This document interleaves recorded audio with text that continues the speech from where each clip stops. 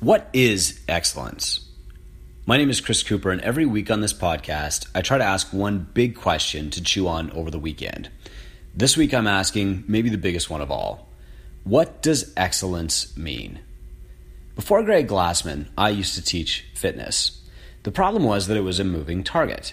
Everybody thought that fitness was either what you did when you posed on stage, or maybe it was the fitness that you performed when you did the Ironman. Greg defined fitness. He solidified the target that we're all aiming for.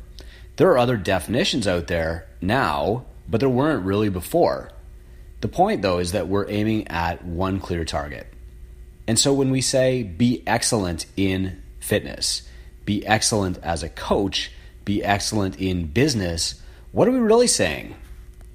I asked Greg Glassman this question at his kitchen table a couple weeks ago out in Portland.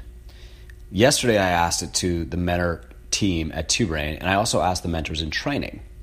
And the answers that I got from these very experienced affiliates weren't really different than the answer that I got from Greg, although we used different metrics. Greg responded with, how many weddings have you been invited to? The mentors responded with, profit. And while both of these things are true, right brain, left brain, hence TwoBrain, I think that it's more important for us to be focusing on how do you become profitable. Because if you're not profitable, you won't be around to have clients who invite you to their weddings. And so for now, TwoBrain's focus will always remain on getting gyms profitable.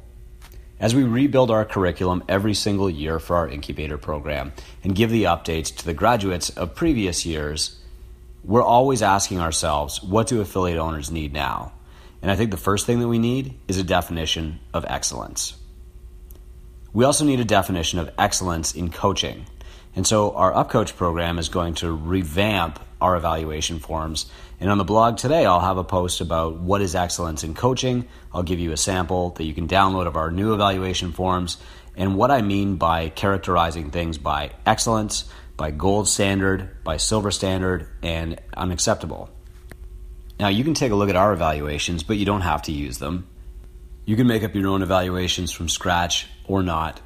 But the key is to start with asking yourself the question, what is excellence? What does it mean to be excellent in business, in coaching, and in fitness? Until we have a clear definition on which we agree, you and I are not measuring the same things. And so people in TwoBrain will be given this new definition of excellence in business very soon. What's yours? I'd love to hear it in the feedback. Take a look at ours at twobrainbusiness.com/blog and have a great chewy weekend.